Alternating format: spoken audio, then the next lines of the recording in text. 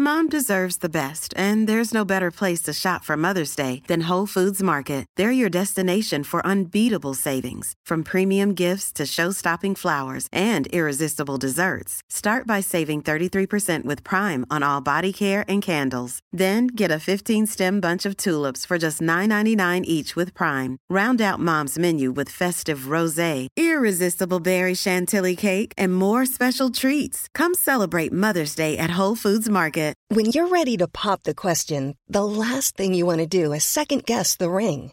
At BlueNile.com, you can design a one-of-a-kind ring with the ease and convenience of shopping online. Choose your diamond and setting. When you find the one, you'll get it delivered right to your door. Go to BlueNile.com and use promo code LISTEN to get $50 off your purchase of $500 or more. That's code LISTEN at BlueNile.com for $50 off your purchase. BlueNile.com, code LISTEN. Hey there, it's Michelle Norris. I'm host of a podcast called Your Mama's Kitchen. When I travel, I'm usually looking for a way to find a taste of home when I'm not at home. And one of the things I love to do when I am at home is entertain. And Airbnb allows me to do that. When I was in California recently, I rented a house that had a great kitchen. And when we were sitting around the table, we're all thinking, we're in someone else's house. Someone could be in all of our homes as well. If you have a home, but you're not always at home, you have an Airbnb. Your home might be worth more than you think. Find out how much at airbnb.com/host.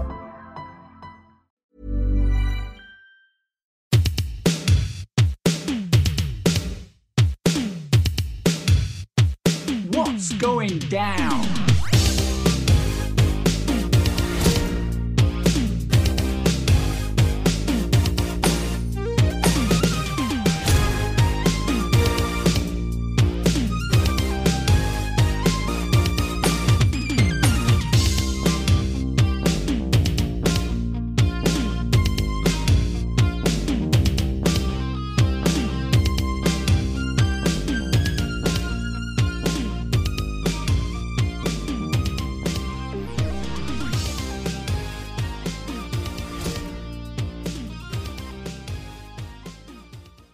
Hey everybody, and welcome to a brand new episode of What's Going Down here on itrwrestling.com, wherever you get your podcasts. My name is Kenny, joined as always by Finlay Martin. Finn, it is sunny in Glasgow on a Tuesday, which is not something I say very often. How are you today? How's the weather down your neck of the woods? Yeah, ditto. Yeah, very nice here in Lancaster, in the great north of England.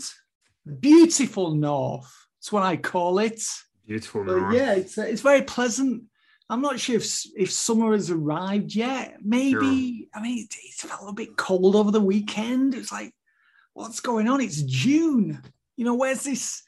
Where's summer? Hadn't arrived. So, but anyway, you're going where the sun is, aren't you, next week, Kenny? You're going on holiday. Yeah, I'm going to go to Gran Canaria next week. So that should be fun. So now, but for you people who are listening, you're not actually going to have any real affected schedule of us, because we're going to pre-record a What's Going Down, pre-record a Power Slam podcast, and pre-record an Overrun. So you wouldn't know I was away if I hadn't just told you. So yeah, I'm looking. I've not been on a sunny holiday in about 9 years, I think. So I'm looking forward to.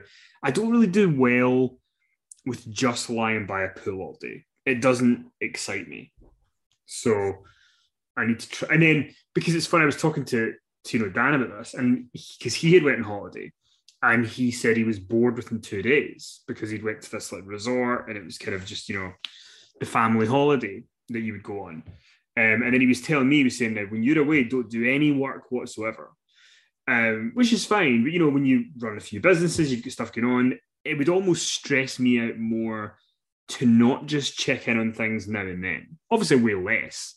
But I'm going to try and find some stuff to do during the day, like maybe some excursions I can go on or something. Because I think if I get to day 3 and I'm just sitting by the pool all day, I'll lose my mind. Well, we both know, Kenny, you've got a fairly short attention span. So I think, sitting by the pool, you'd probably be bored within 45 seconds, a minute. That's how long, is it? Yeah. Well, because I've never been one of these people who can just sleep at the pool. So yeah, I mean, I think it'll be, but it'll be fine. I'm going to try and embrace it. So we'll see how it goes. Yeah, and the other thing as well, you go abroad, is you've got to get your drinking under control. Otherwise, it starts getting ridiculous, doesn't it? Yeah. I mean, if you start too early, it's just like the whole week just becomes this massive session, and then you need like a week afterwards when you get back to get over it. Yeah, well, that's the thing. It's the balance, isn't it? It's between when you go away on a holiday, you're doing loads, you come back and you feel you need another holiday, but then when you go on a holiday, you don't really do much. Now, the key to this holiday, I think, is going to be to not drink very early. Yeah. That is going to be the key, because you're stopping in a villa, aren't you? Well, we're in an all-inclusive resort. Oh, all-inclusive resort. Okay. But yeah, but it's very different. You know, it's the sun shining. I'm not a beer drinker. Right? Beer is not really my thing, but there is something about a cold pint in the sun that is very refreshing. Indeed, there is. So, I agree. Yes, but anyway. I am also not a fan of. I don't think I've been on a by the pool beach holiday probably since the 1980s. So it's not something that is on my to-do list either. So I always like to be doing things and, you know, taking in some culture. We love a bit of culture. And speaking of culture, we're about to talk about pro wrestling for the next 45 minutes, 10 hours. So we're not sure if there's going to be much in the way of culture in this podcast. Well, you never know, Finn. That's what we're here to try and do, to try and bring some. Now, before we talk, it's a very weird podcast today because we're going to talk about the big promo from AEW last week. We're going to talk a little bit about SmackDown, it felt like SmackDown were just given the night off at the pay-per-view at Hell in a Cell. We'll talk about Hell in a Cell. Then we'll talk a little bit about the fallout from Raw. So we'll touch on all the big points. But I mean, Pat McAfee didn't even bother showing up for the pay-per-view, did they? Premium live event. And they just said to him, Pat, you know, we've only got, I think it was only one SmackDown match on the entire show, wasn't it? Mm-hmm. It was. So it's like, Pat, we don't need you. You know, just stay at home. Do your own thing. Take the night off. I feel like if you made the trip and you flew in for one match, you'd be raging. You'd be like, what's the point? Like, there's no... Anyway, everybody was talking last week, Finn, about the MJF promo that he did on Dynamite, where he obviously kind of did his version of a pipe bomb, is how people have tried to put it. Very intense. He quit. He was asking Tony Khan to fire him. He ended up saying the F word. Got a lot of people talking. What do you think of the promo? What do you think of the direction of travel now, given all the stuff we talked about last week coming out of Double or Nothing? Well, it attracted a lot of attention. As you said, everyone was talking about it afterwards. I mean, it lit up Twitter. I mean, that's the goal of all pro wrestling in 2022, isn't it? Apparently. I mean, it was a ferocious speech. I mean, the delivery was, the whole way it was put together was totally plausible. I mean, listening to it, one could believe everything that MJF said. I mean, he spoke with sincerity, conviction. I mean, he got angry, he was enraged, he was livid at the right moments. It was just this slow building sort of anger, you know, before he then swore at the end, called the Booker a mark, and then stormed off. I mean, I agreed with much of what he said. And, you know, the crowd, I'm sure you noticed this, Kenny, everyone did. How could you not notice this? The crowd agreed. They cheered. They obviously agreed with parts of it. They cheered him, didn't they? When he said that. They did. Yeah, then they said that, I still get no respect, you know, and what else did he say? He said, nobody's on my level. No one, everything I touch turns to gold. There is nothing I can't do. He did have a great line about, he said, are you going to not pay me so you can hoard all your money to bring in more ex-WWE guys? That was it, yeah. He said, I'm the only guy who is capable of carrying this company on my back, as I have for months. At that point, he acknowledged the clapping in the crowd and the boos. He said the boys in the back wanted his spot. He said they can have it because I don't want to be here anymore. Then he turned on the fans and called them uneducated marks. MJF said that, he didn't drop people on their heads and chase star ratings and watch New Japan Pro Wrestling and all these other things. He was then knocking a lot of people in the locker room and saying a lot of things that, echoed comments I've made and many other people have made on podcasts and in writing as well. He said, I'm a generational talent and you people consistently take me for granted. At that point, then he mentioned that the guy in the back was hoarding all the money for all the ex-WWE guys that couldn't lace his goddamn boots, and fans cheered him loudly for that. MJF then said, hey, boss, would you treat me better if I were an ex-WWE guy? He also said, here's the problem with you, boss. You got a position of power in a wrestling company when the only position you should be assuming is behind the guardrail with all of them, meaning the fans. Then he said, I want you to fire me. And then on the ITV version of it, they beeped out the next bit, but to use the F word. And it was quite derogatory towards Tony Khan, shall we say. Now, it was pre-planned, of course. Now, had the content of the speech not been greenlit, they would have cut his mic long before they did. Now, I understand what they were seeking to achieve to an extent by giving him the floor to say these things so people would think it was real. To me, at that point, they probably should have cut the mic earlier if they wanted to really get it over as a genuine, off the cuff, this guy's gone into business for himself, what's he doing? I think they should have had agents at ringside and people out and loads of commotion. I think if MJF had maybe stormed up the ramp after his mic had been cut and then spoke through Tony Schiavone's headset, just took the headset off Tony Schiavone and then just spoke to the viewing audience, I think that would have been a nice touch.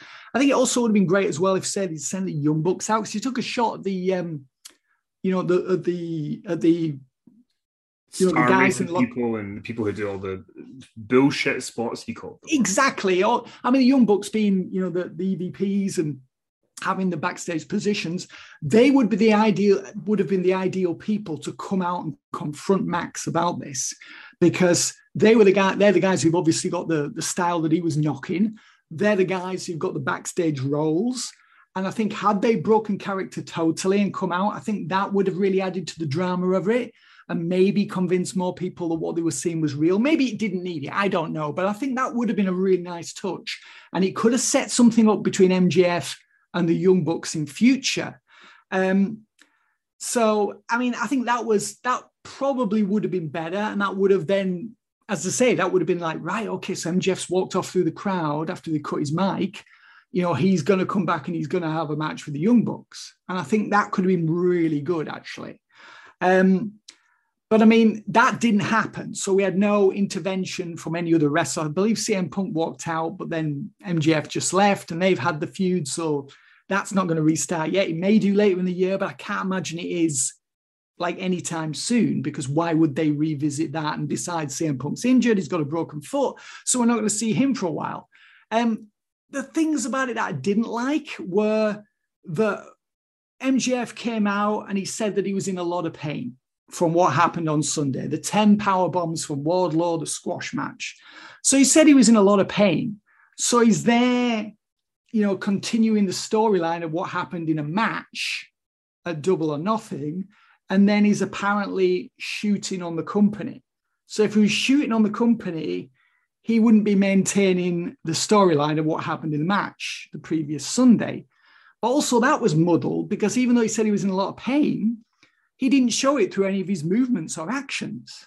He should have been selling those 10 power bombs and that stretcher job from Wardlow, even though it was ludicrous with him being rushed out there on the stretcher and the people putting the, oxygen on his eyes. And also, Wardlow's win was massively overshadowed by this speech. Wardlow's broken free from MJF. He signed the AEW contract. He scored the biggest win of his career. It's a devastating loss for MJF. And in the course of this one promo, it's as if that match never occurred. But I think, the main thing that really stuck with me when this ended, and the thing that just caused me to ask question after question, is what was the point of all this other than to attract attention on Twitter?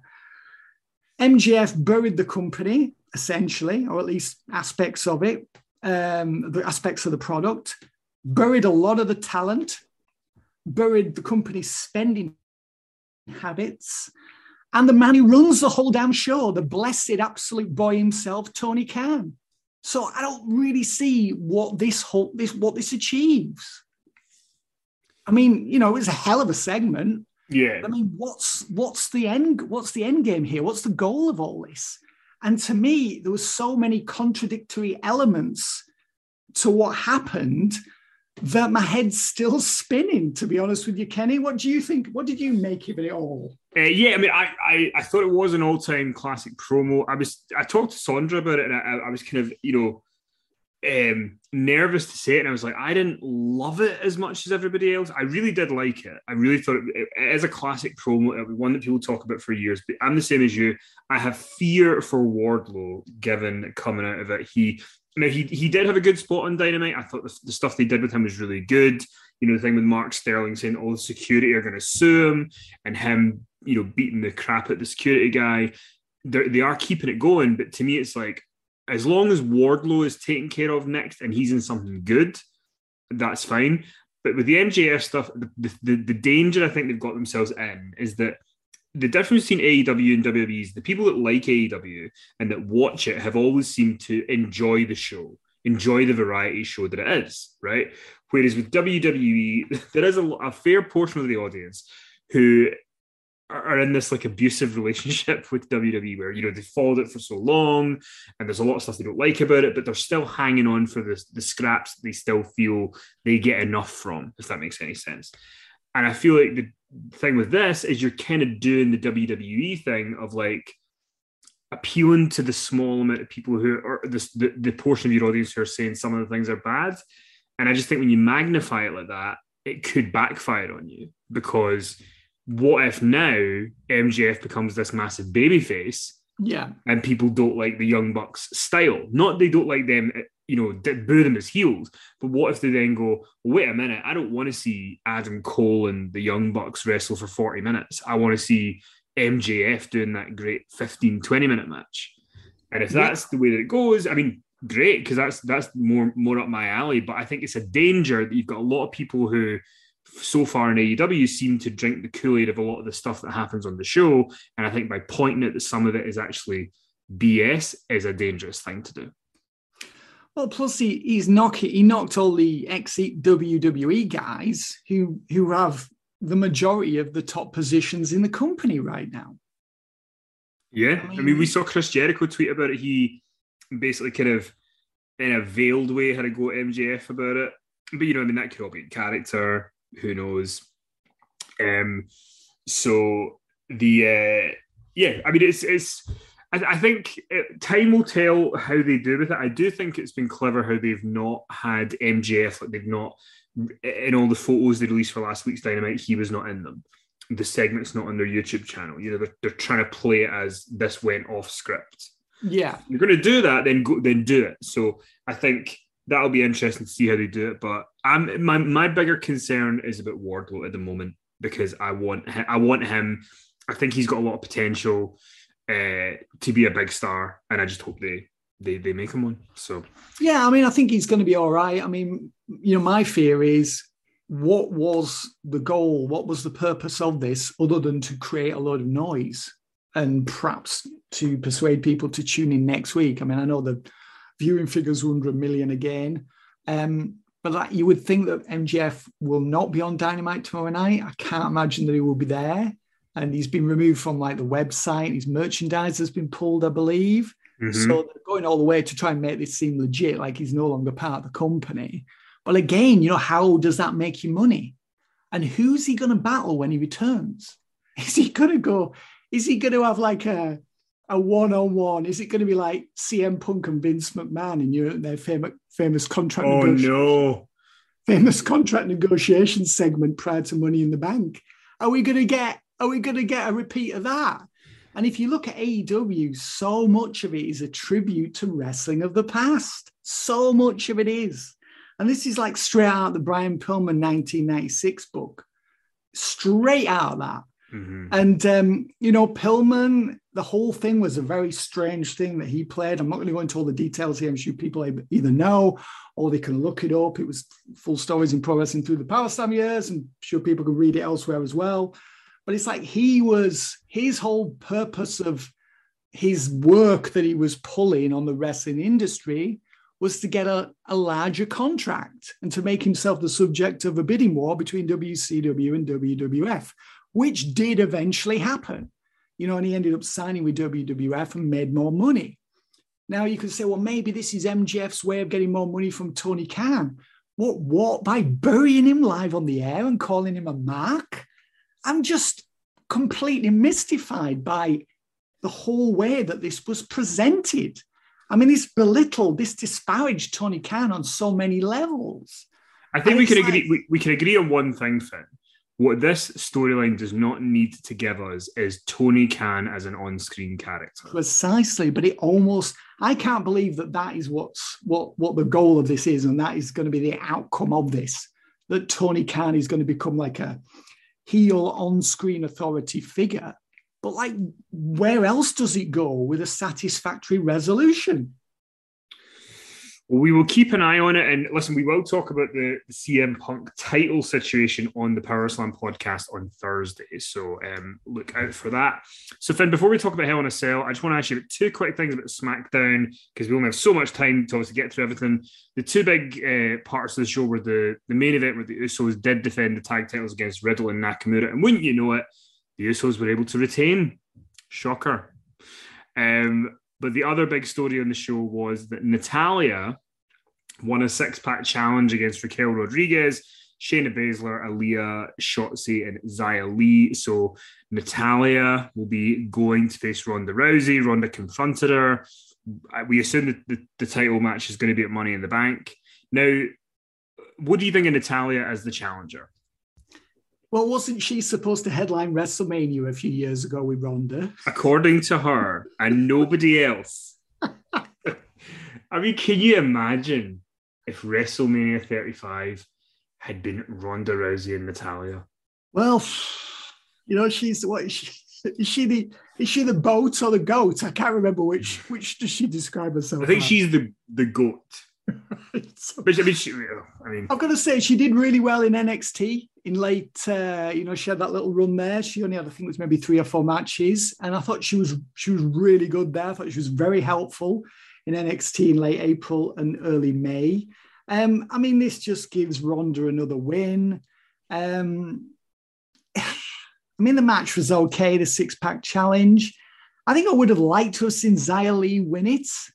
This was her first match that really mattered after so long on the shelf and just being ignored. And she had a few sequences there where she looked okay. Maybe they would be concerned about Xia Li putting a match together with Ronda Rousey. And they kind of think, well, Natalya's a safe pair of hands. Ronda has admitted that she needs people to tell her what to do in her matches. So perhaps it would have been more of a risk by putting someone younger in there and less experienced than Natalya. So, I'm not ecstatic about it by any means. But, I think it's preferable to Ronda Rousey versus Shotzi, who's just, I'm not quite sure what's happened to her. But her wrestling ability has just disappeared. It's just vanished. She was pretty good in NXT. And on main roster WWE, she's been a total flop. So, it's just another match. That's all it is, isn't it? Just another match. And no one for a moment anywhere on planet Earth thinks that Natalya is going to dethrone Ronda Rousey. So, it's just another match, just another win for Ronda. I just will say about the Riddle and Shinsuke Nakamura versus Jimmy and Jay match. Mm-hmm. Nakamura, he was removed from the match due to a storyline leg injury, and I thought Riddle was really over. He did really well in the 2-on-1 battle, and fans were really behind Riddle's quest to win the title. We should mention that the belts were on the line in this match. And in the end, Riddle was pinned after he was distracted. He was in control of the match and he was distracted by Roman Reigns' music. And then he was pinned. And we later learned that the music had been played by Sami Zayn. And Zayn came out, and then Zayn and Riddle had a scrap in the aisle. So that's going to lead to Sami Zayn versus Riddle. So I'm quite interested in watching that. Well, listen, let's dive into Hell in a Cell. We'll talk about the Cody injury when we get to the main event, but we opened the show with, and it's in Chicago, we opened the show with Bianca Belair defending the Raw Women's title against Asuka and Becky Lynch. Do you know one thing that occurred to me with this match? Before we talk about the match itself, these three women, in the way that they dressed and the way they presented themselves, felt like megastars when they came out here. Becky Lynch is dressed like she's about to walk Fashion Week. Asuka's just in her own planet and we're lucky to live in it. And Bianca Belair's got this cool factor. It's just, when you look at, and in the match itself, when you look at a lot of women's wrestling today in WWE and AEW, it's not a patch on these three and what they can do. This was exciting. There was, you felt like the crowd were invested in it and invested in all the players. And then with the finish, the way they have Becky Lynch kind of do the manhandle slam and then Bianca get her out of the way and get the pin on Asuka instead, you've got a good story going forward. So I couldn't really say enough good things about the opener and the women involved. What did you think? Yeah, fans were really up for it. The match had the big match pauses and lots of crowd interaction. I also really like the camera work here. I think WWE's camera work is so good. It's so sympathetic to the talent. They know exactly where to have the cameras and when, and it just enhances the matches so much. And also it helps to conceal some of the rougher moments of the matches.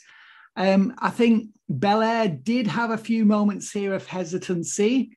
You could see she was standing there waiting for someone to tell her what to do next. And there was quite a noticeable botch just before the end. I'm not quite sure what Belair was supposed to do, but something went wrong there. And happily, because she was in there with Asuka and Becky Lynch, who are two of the best in the business, they were able to sort it out. And it wasn't really that glaring. Not like watching, a lot of the AEW women's matches, which are just total shambles because you don't have that talent level in there from, with one person instructing the other person on what to do and just concealing the shortcomings of the opponent. And I think, Lynch here and Asuka did so well with Belair, and they were really looked after her in there and made sure that this match worked. I'm not saying it was perfect, but it was a big success. And I did like the ending as well. Lynch hit the manhandle slam on Asuka, but then Belair returned to the ring, flung Lynch out the ring, and then she pinned Asuka to retain the title. So I think Asuka was protected on the finish. And I think Lynch also was protected here. I didn't think for a moment that she was going to do another job to Bianca, but I think Asuka she wasn't harmed in any way by this outcome. And that was the beauty. That's, as I said, when we were talking about this match last week or the week before, that is the beauty of the triple threat, is that the designated jobber can be protected on the finish, and Asuka absolutely was here. Then we had a couple of kind of mid-card matches that there's not really a lot for us to say, but I want to just get your kind of summary thoughts on. We got Bobby Lashley taking on Omos and MVP in a handicap match. We actually got an MVP rap before this in a video segment. Bobby Lashley ends up getting the win over the duo, and then afterwards grabs a replica title from a fan, sort of sending a message that he wants to be champion again. Lashley and Roman, is that the direction, do you think? Is that the direction you'd like to see? And what do you make of him hopefully putting a bookend on the Omos feud? Yeah, as we saw on Raw, Lashley's now going to be doing something with Theory for I'm not sure how long, potentially till Money in the Bank, potentially until SummerSlam. I don't think Roman Reigns is going to be at Money in the Bank. I imagine he will be at SummerSlam. Not sure if it's going to be Lashley. It feels like it's going to be Riddle. I think it's going to be Riddle versus Roman at SummerSlam. That appears to me to be what they're setting up anyway. But yeah, Lashley He forced MVP to tap out to the Hurt Lock. It was a handicap match. Again, this was really good booking. They were able to protect Omos. He didn't have to do the job. What struck me about the match was it was fairly simple, fairly straightforward. Nothing really went that wrong. And a lot went really well for Lashley, I felt, particularly the crowd response to him. And did he milk that response afterwards? He was so over with that crowd as a babyface. Yeah. Fans were just cheering him for so long. And as you said, he went and took a replica belt from someone in the front row. That must have been a thrill for that fan, for Lashley to take the belt, hold it up, and then I think he kissed it before he gave it back to him, didn't he? I think he did. Yeah, he did. Yeah. So, I mean, that must have been a hell of a thrill for the fans. So, and Lashley, communicating the message to us all that he wants to be champ again. I think they will have a title match at some point, not sure when. But yeah, and again, this is, as we predicted, this has brought the Lashley versus Omos and MVP feud to a halt, to an end, to a conclusion, and not before time. Well, then we had Kevin Owens against Ezekiel or Elias, if you believe Kevin Owens. I did like when he was, send Elias out here. Kevin Owens was saying. So they had a kind of 9.5 minute match. Kevin Owens, God bless him. I mean, the comedy of this kind of helped because Ezekiel is just a very bland wrestler. Like, he's just not really got anything about him. So Owens had to kind of carry this. But I mean, I thought they did as good a job as they could. The crowd tonight were a real MVP on this show. They really were into everything, more so than some of the Raw crowds have been at certain points in some of these feuds. But Kevin Owens gets the win. And you would have thought that was kind of the end of the story, but we did continue it on Raw. What did you make of it? Yeah, I mean, I enjoyed it. I mean, it was okay. I mean, Kevin Owens did the best he could. Ezekiel is in great shape. But as you said, I mean, he's a really bland wrestler. I mean, that's why Elias had the guitar gimmick and the walk with Elias and the chant along phrases, because he knew he wasn't very exciting in the ring. I mean, if you remember when he was in NXT, he was one of the few NXT wrestlers that the NXT crowd didn't like. They used to chant "drift away" at him. They just couldn't stand him because he knew he was really fairly average in the ring.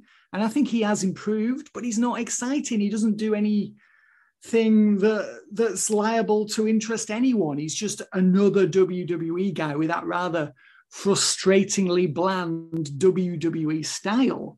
And he's got a few decent moves. I think he does most of I think his in-ring act is solid, but I mean, it needs to be. You're in WWE. If you're any worse than solid, you shouldn't even be a wrestler in this company. But I mean, yeah, I wrote this in What Else Is Going Down last month, I think it was, or the month before, is that with Elias, they emphasize the things he did well in his character, playing the guitar, working with the audience, and he seldom wrestled, like very seldom wrestled. His strengths were his character and his guitar playing and all that other stuff that was connected to the Elias character. Now he's not Elias, he's Ezekiel, and he's a wrestler. He has to do the thing that he doesn't do very well. So the whole character, it just makes no sense to me at all. It's like the reverse of the old, ECW mission statement, which was, accentuate the strengths and conceal the weaknesses. There's a reason the Sandman had the gimmick that he did. Exactly. In this case, they've accentuated his weaknesses and concealed his strengths. So, I mean, I was really pleased to see Owens win and win clean. And my heart sank a little on Raw the next night when we found out that Owens versus Ezekiel, they will have a rematch next week on Raw. I'm not interested. I don't care. I want to see Kevin Owens doing something else. He's better than this. This was the guy who was in one of the main events of WrestleMania this year. He deserves better. We then had Judgment Day, Edge, Rhea Ripley, and Damian Priest taking on AJ Styles, Liv Morgan, and Finn Balor. Again, I actually thought that Ripley and Morgan here were kind of the stars of the match. Like, they, to me, were the most interesting. It's funny because after watching Hell in a Cell, I was just kind of like, I was hoping that Balor was going to turn or something was going to happen because Judgment Day just isn't thrilling me, which would go on to play a part in what happened on Raw. But how did you feel about the match? at the pay-per-view, at the premium live event, God's sake. Premium live event. Yeah, well, as you said, the audience was, they were tremendous on this show. They were into almost everything. And for the first time, they made the Judgment Day faction seem like it mattered. And this match, I think, was good. I like the pacing on it. There was lots of different elements to it. I think AJ Styles and Edge were pretty much toned down, which was, I think, the right decision, because we've already seen them wrestle each other more times than we ever want to in our natural lives. And happily, after what happened on Raw, it doesn't look like we're going to see any more Edge versus AJ Styles matches. And yeah, I like the emphasis on Liv Morgan, who I think will win Money in the Bank. She'll win the briefcase. And Rhea Ripley, as we know, is going to face Bianca Belair at Money in the Bank. So I thought that was a really good call. Finn Balor had Edge beat, but Rhea Ripley prevented Balor doing the diving double foot stomp onto Edge. And then Edge launched the spear and he pinned Balor. So, it was a win for the Judgment Day. Balor did the job. I read quite a few comments online, quite a few unsympathetic comments, quite a few snide comments about Balor. Well, that's back to catering for Finn again. Oh, these people have little faith, Kenny. So, I enjoyed the match. And I think it set up what happened on Raw very well. And I think it also set up Rhea Ripley for the match with Bianca and Liv Morgan as the presumed winner of the Money in the Bank briefcase. So, mission accomplished. Big success. Poor Michael Cole flew all the way to this show just to call Happy Corbin and Madcap Moss in a no-holds-barred match with Corey Graves. I know you were hoping, Finn, going into this, that Madcap Moss was going to shed the silly persona and he was going to do something to win us over. He did get the win here in the end by beating Corbin, but how did you feel about Madcap Moss coming out of it? Are you excited by him, or are you still a bit underwhelmed? Well, he came out with the new image on SmackDown, didn't he? He returned there and he beat Corbin down, and Corbin had to be rescued by the officials and referees. So we got the new Madcap there without the jokes and without the braces. He's now wearing black shorts. I think he still needs to do something with that hair. He looks like Patrick Swayze circa 1990. It's just, 30 years behind the times hairdo. I had my hair like that at one point, and I finally changed it in the late 90s, and I should have changed it years before I did. But I thought, it was a no-holds-barred match. Moss won and won convincingly. He ended up wrapping a chair around Corbin's neck, blasting it.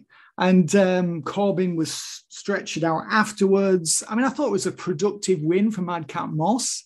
I still don't like the name. I think they need to change the name, because the name, reminds us of the character he was. Why is he called Madcap? That's like the name of a children's entertainer, isn't it? Or a character on children's TV.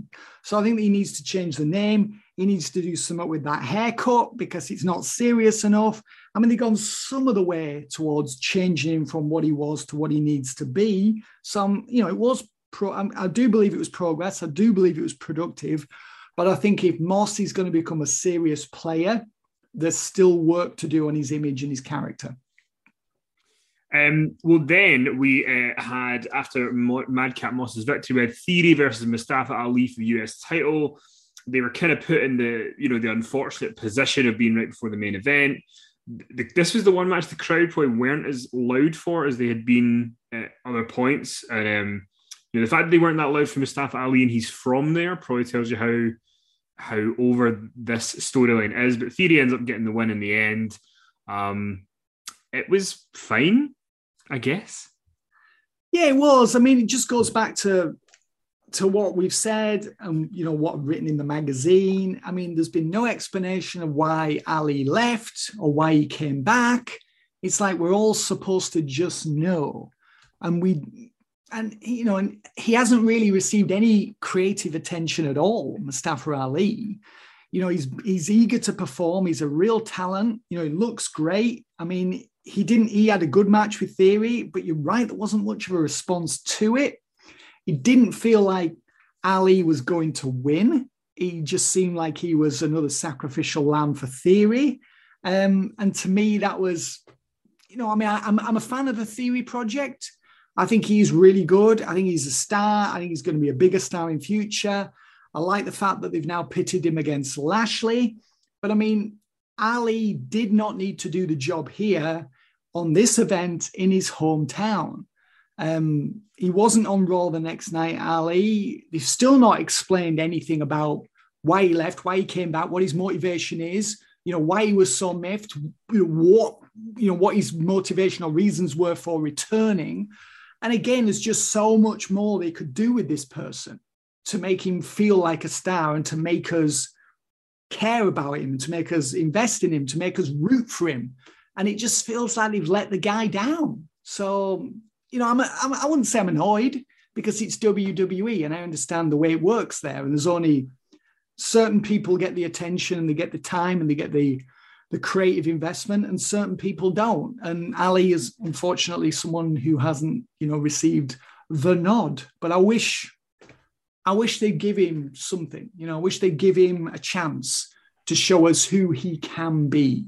He kind of reminds me of Ricochet, another real talent who's never really, he's presumably going to be losing the Intercontinental title to Gunther on Friday, which is no bad thing. But it's a shame that I'm saying that because I think Ricochet is an amazing talent. But again, he's somebody who's not really, exploded as a character in WWE. He's never really been given the chance to show us what he can do as a character. He's been just kept in a box, basically. He's been this guy who's pretty bland. And Ali's the same, isn't he, really? Just somebody who you just know there's so much more for him to reveal, and we haven't seen it yet.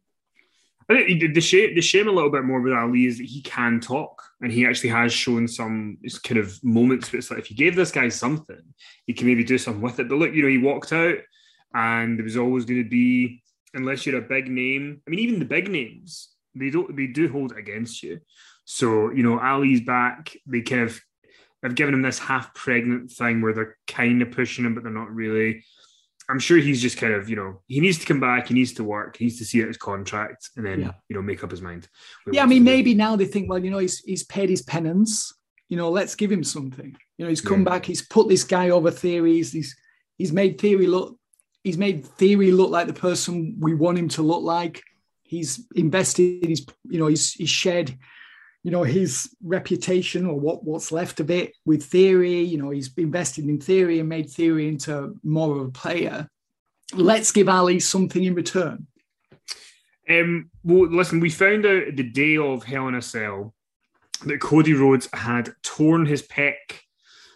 So people were questioning if he was going to be wrestling at Hell in a Cell, and then there was a statement put out before that he would be wrestling at Hell in a Cell in this main event against Seth Rollins. He comes out, massive ovation for Cody. You see his pec; it looked purple.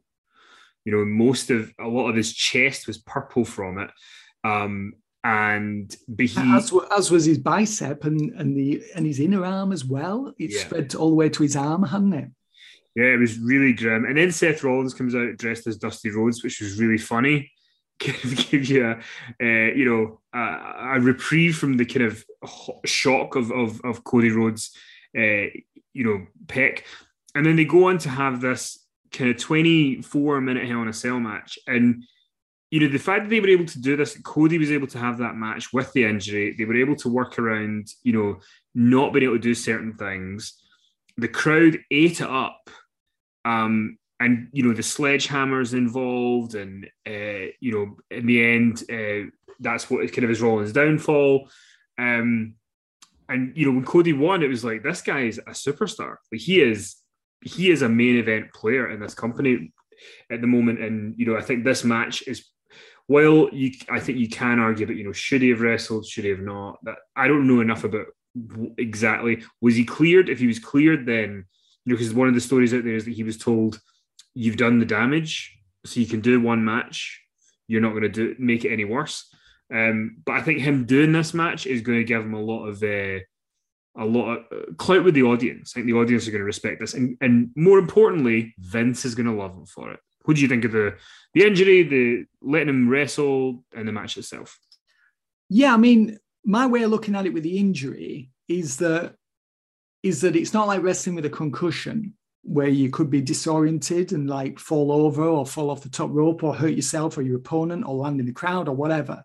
It's not like going in there with a serious neck injury where you're dicing with paralysis or another type of injury where if it gets worse, it could lead to permanent damage from which there will be no recovery. You know, it's going to permanently injure you for the rest of your life. So I feel that, yeah, he was told you've got a choice here. You don't have to do this. You could bow out of this match. No one would think less of you if you did. But if you do the match, you've got a built-in storyline. They told us earlier in the show that he'd suffered this injury. It was obviously genuine, looking at the discoloration to Rhodes' right pectoral muscle and also his arm. So we could see it was genuine. And they worked it into the story of the match. As you said, there was certain things they couldn't do.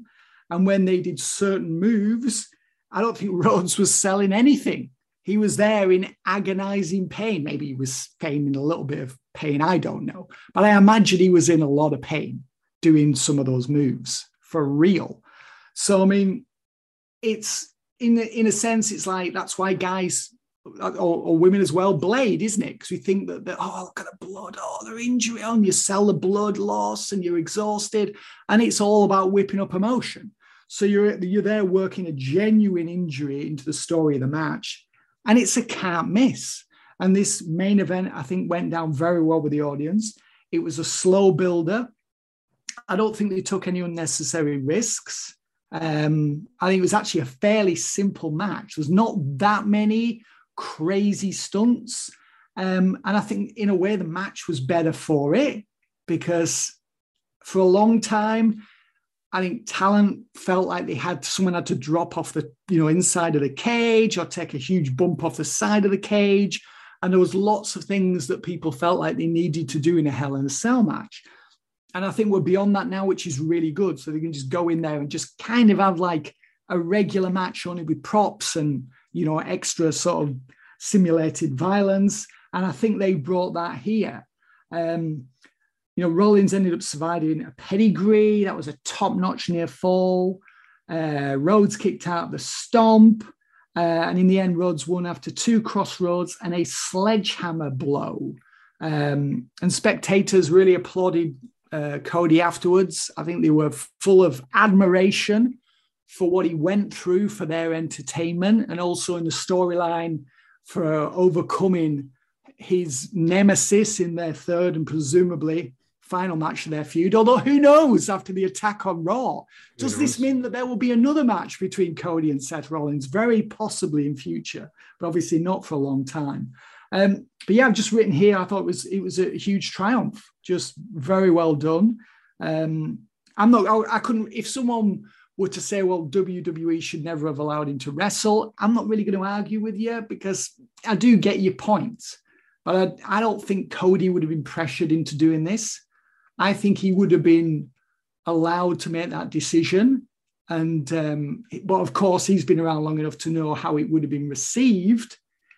The news that he was willing to do the match and for the good of the company, for the good of the storyline, for the good of the show. So he was fully aware of how it would be received on high if he were to take one for the team and wrestle with this injury. So you could say, in a sense, maybe he felt an obligation or maybe he felt a little bit of pressure to do the match, given the match's position on the card. And I'm sure that was true as well. But if he was in so much pain that he couldn't have done the match, then he wouldn't have done the match. And he certainly wouldn't have done a match that lasted as long as this one. Yeah, for sure. Well, listen, that's Hell in a Cell. It does lead us into a couple of things on Raw because Cody does open the show and he ends up kind of saying that, he thanks everybody. He gets emotional. He then ends up kind of teasing. Because Seth Rollins comes out. Before Seth comes out, he teases the Money in the Bank briefcase. He's like, I might be there essentially. Thinking, what? How's he going to be there in a month?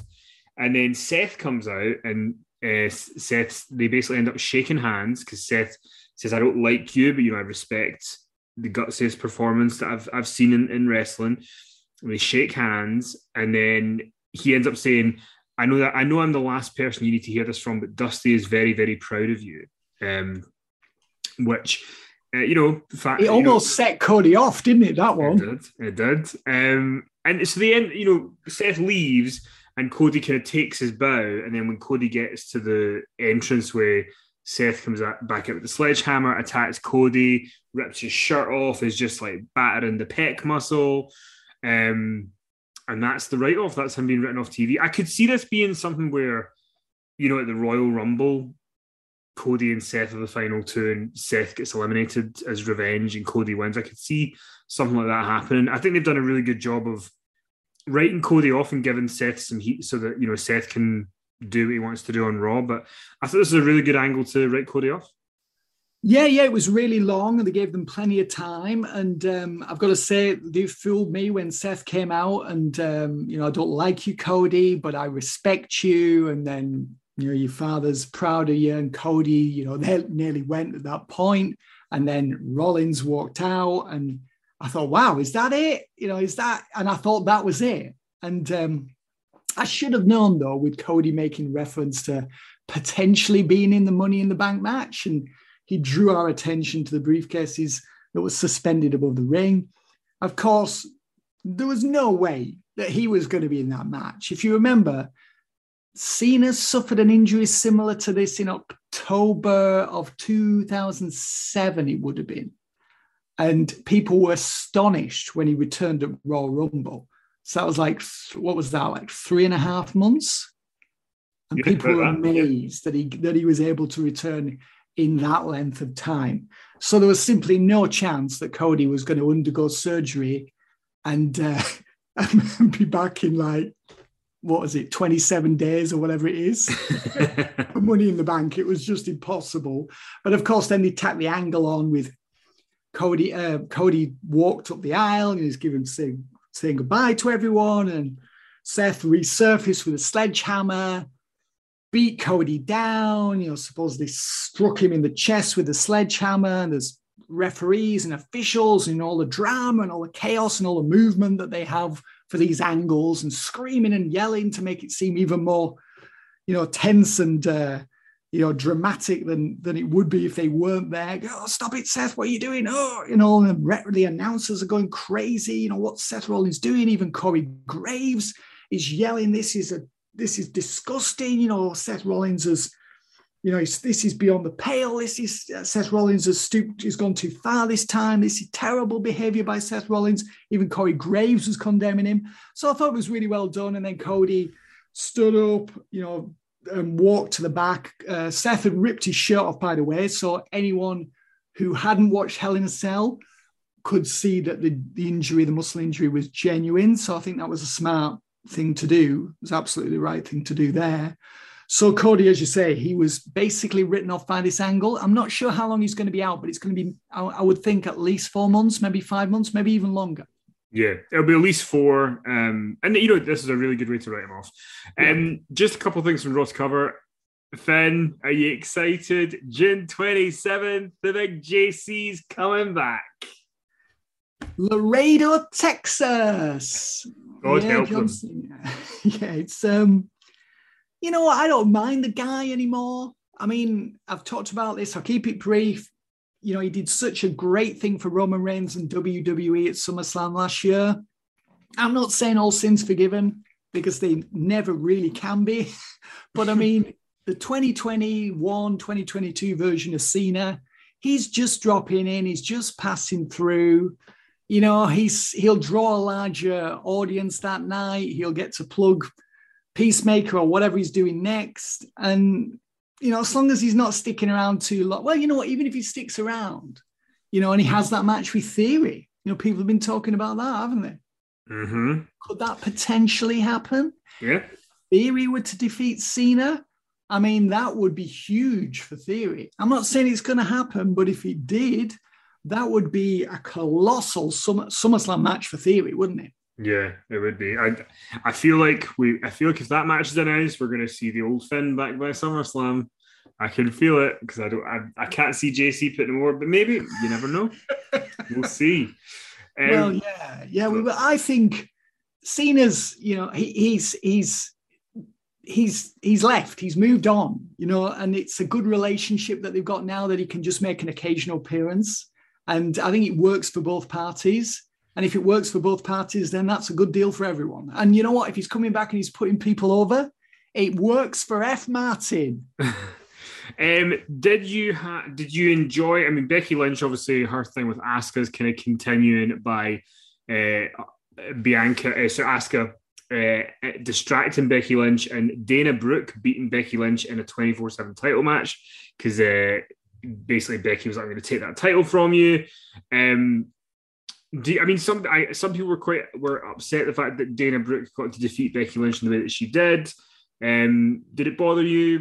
Did you find it was fine given the storyline of Asuka's the reason, or would you have rather not seen Becky in this position? I mean, I don't really have strong feelings either way about that one. Becky Lynch Seth Rollins has just done 3 consecutive premium live event jobs to Cody Rhodes, and it doesn't matter, he's still a star.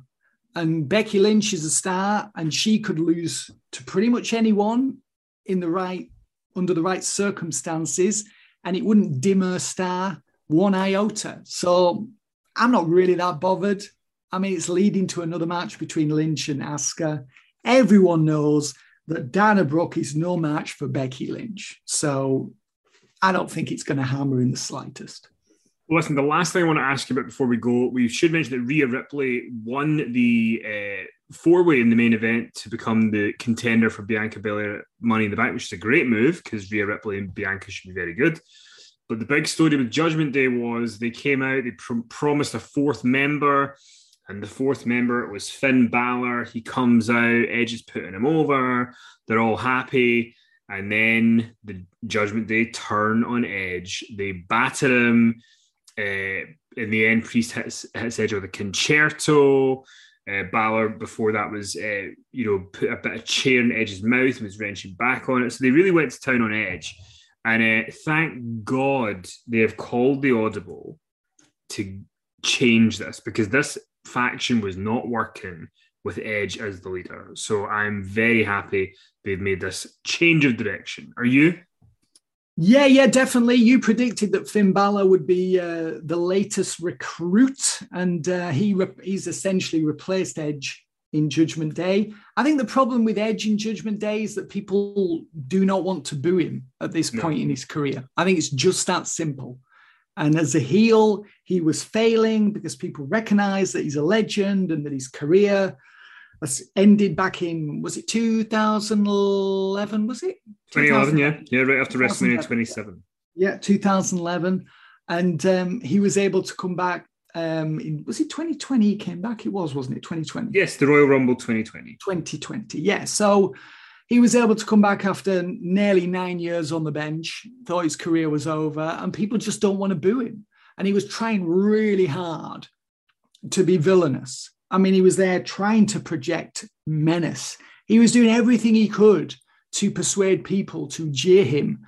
And I think they did to an extent at Hell in a Cell. But I mean, really, people would much rather cheer Edge. So I think this was the right course of action. Gives Finn Balor a new role. It's going to give Finn Balor a huge match with Edge at possibly SummerSlam. I would think that Edge is going to sell this for many weeks. He won't be back next week. He's going to be out for a long time. The severity of this attack was just so serious that he needs to sell this for weeks and weeks and weeks. It's going to be a huge match for Finn Balor at SummerSlam, I would think, with Edge. So that's really good for Finn. I'm really excited to see what Balor does as a villain in this faction. And also Priest as well. And I think also if Rhea Ripley defeats Bianca Belair, that's going to be really good for the Judgment Day because they'll have a champion in their midst. So, yeah, overall, I was really pleased by everything that happened in this angle. Well, listen, that is all the time we've got for today. Loads of stuff has happened. There's stuff we've not been able to get to, but that's why you buy Inside the Ropes magazine. You get to hear what Finn thinks about other stuff. You subscribe to Patreon, get what else is going down. We can't be giving it all away here on what's going on. And that's why we record another podcast on Thursday. Exactly. So we'll be recording the Power Slam podcast, but there'll be more news, no doubt. We will cover the CM Punk title situation and lots of other stuff. So, Finn, it'll be a long 48 hours, but I look forward to us reuniting. Indeed, yes. And I'm going to get on with my Q&A now. Finish my Jeff Jarrett interview. Sent that in on Friday. I thought it came out pretty good. It did. I was doing the proofreading earlier. It's a really interesting interview. There's a thing that you do in interviews, Finn, that I have never been able to do, and I very rarely have I seen any other person be able to do, where you get them in a flow, and I don't know how you do it, but it's very impressive. So, Jeff's on top form in this one, so I think people are going to enjoy it. And it even has a happy ending. Very rarely in wrestling do we have that. But, look, the F. Martin touch, you spoke to Jeff, and a couple of days later, he's hired back by WWE. So Exactly. Not the Midas touch, the Martin touch. Anyway, thank you very much for all your support, everybody. Thanks for listening. Patreon's the best place we can get more stuff from us, patreon.com/Inside the Ropes. And subscribe or buy the magazine at InsideTheRopesMagazine.com. You can pre-order issue 22 now with Roman Reigns on the cover, belted of a cover photo of Big Roman. I mean, what a cover photo. It's like he's looking into your eyes. I mean, it's like Roman Reigns is like, it should be illegal to be that good looking. It really give the rest of us a chance, Good God, he's got a hairline you could die for. Anyway, I'm going to go and crumble into some food or something to cheer myself up. But anyway, thank you for all your support, everybody. We'll talk to you soon.